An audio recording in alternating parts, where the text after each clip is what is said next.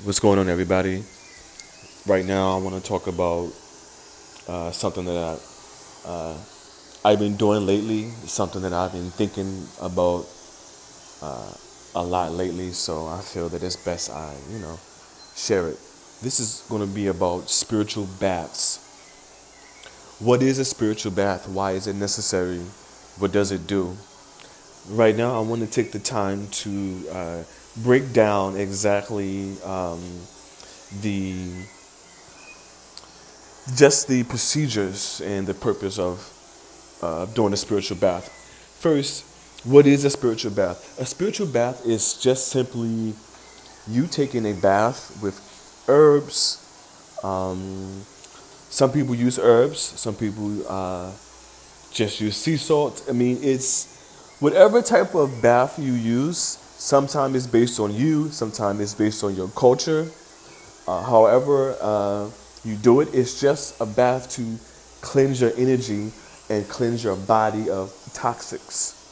So when you're taking a spiritual bath, you're basically laying or sitting in a body of water with whatever substance that you know you choose to use, and it just simply relieves you.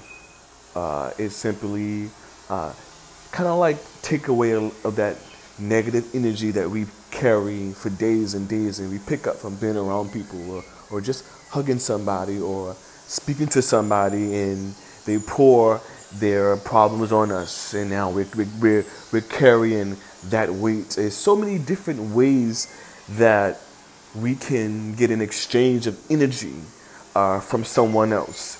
So that's why it's important to protect your energy. Because if you're not protecting your energy, you're leaving an open space for negative energy demons and all type of parasites to basically linger on you, follow you, just cause negative thoughts in your head. And these are all reasons why it's important to do spiritual baths. So I'm going to just tell you the way I do my spiritual baths. I believe that herbs are for the healing of the nation. I believe that you can be healed by drinking herbs, and you can be healed by applying them to your body and on your skin and in your hair. There's so many healing powers and benefits in these herbs that we don't use or know about simply because we've been taught to use chemical-based products from CVS and Dwayne Reed and all these places with chemicals. But our body is designed to handle natural, organic products. So I live my life as natural as possible. My lotion is natural. My soap is natural. My toothpaste is natural. I gargle with sea salt water or with lime juice. I try to be as natural as possible because when you're always applying chemicals in your body and on your skin, you're allowing negative energy and sickness to have a gateway to enter.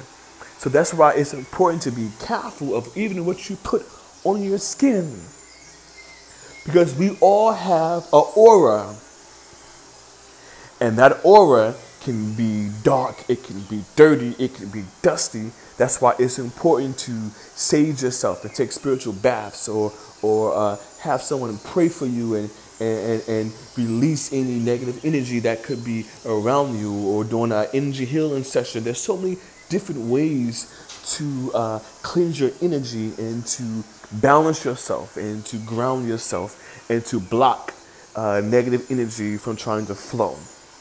So what I do in my spiritual bath is basically I boil some mugwort, lavender, I boil some sage, I boil rosemary and mint.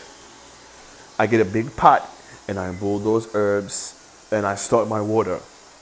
And then I get a stringer and I let someone else hold the stringer while I pour the herbs in my bath water. I also sage, or I use a Palo Santos, and I bless and I sage my bathroom. And I have candles, and I either have worship music or meditation music or nature sounds.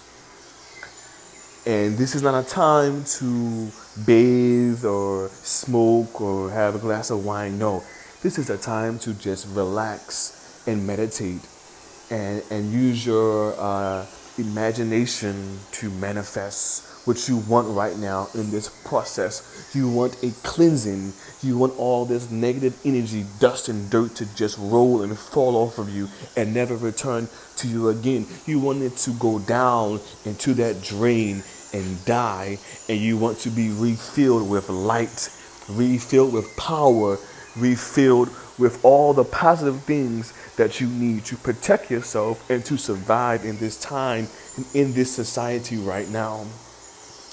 That is why it is important to do spiritual baths. That's the proper way to do a spiritual bath. Now, people have their different methods and their different ways based on their cultures or based on how they feel. But when you're doing spiritual baths, it's also a time for you to use your intuition.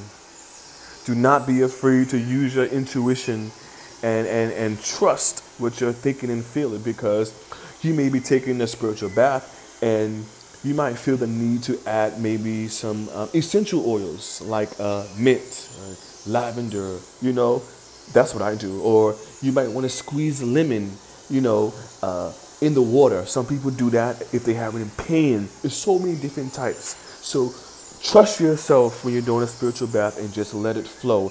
And I guarantee you'll have a great experience.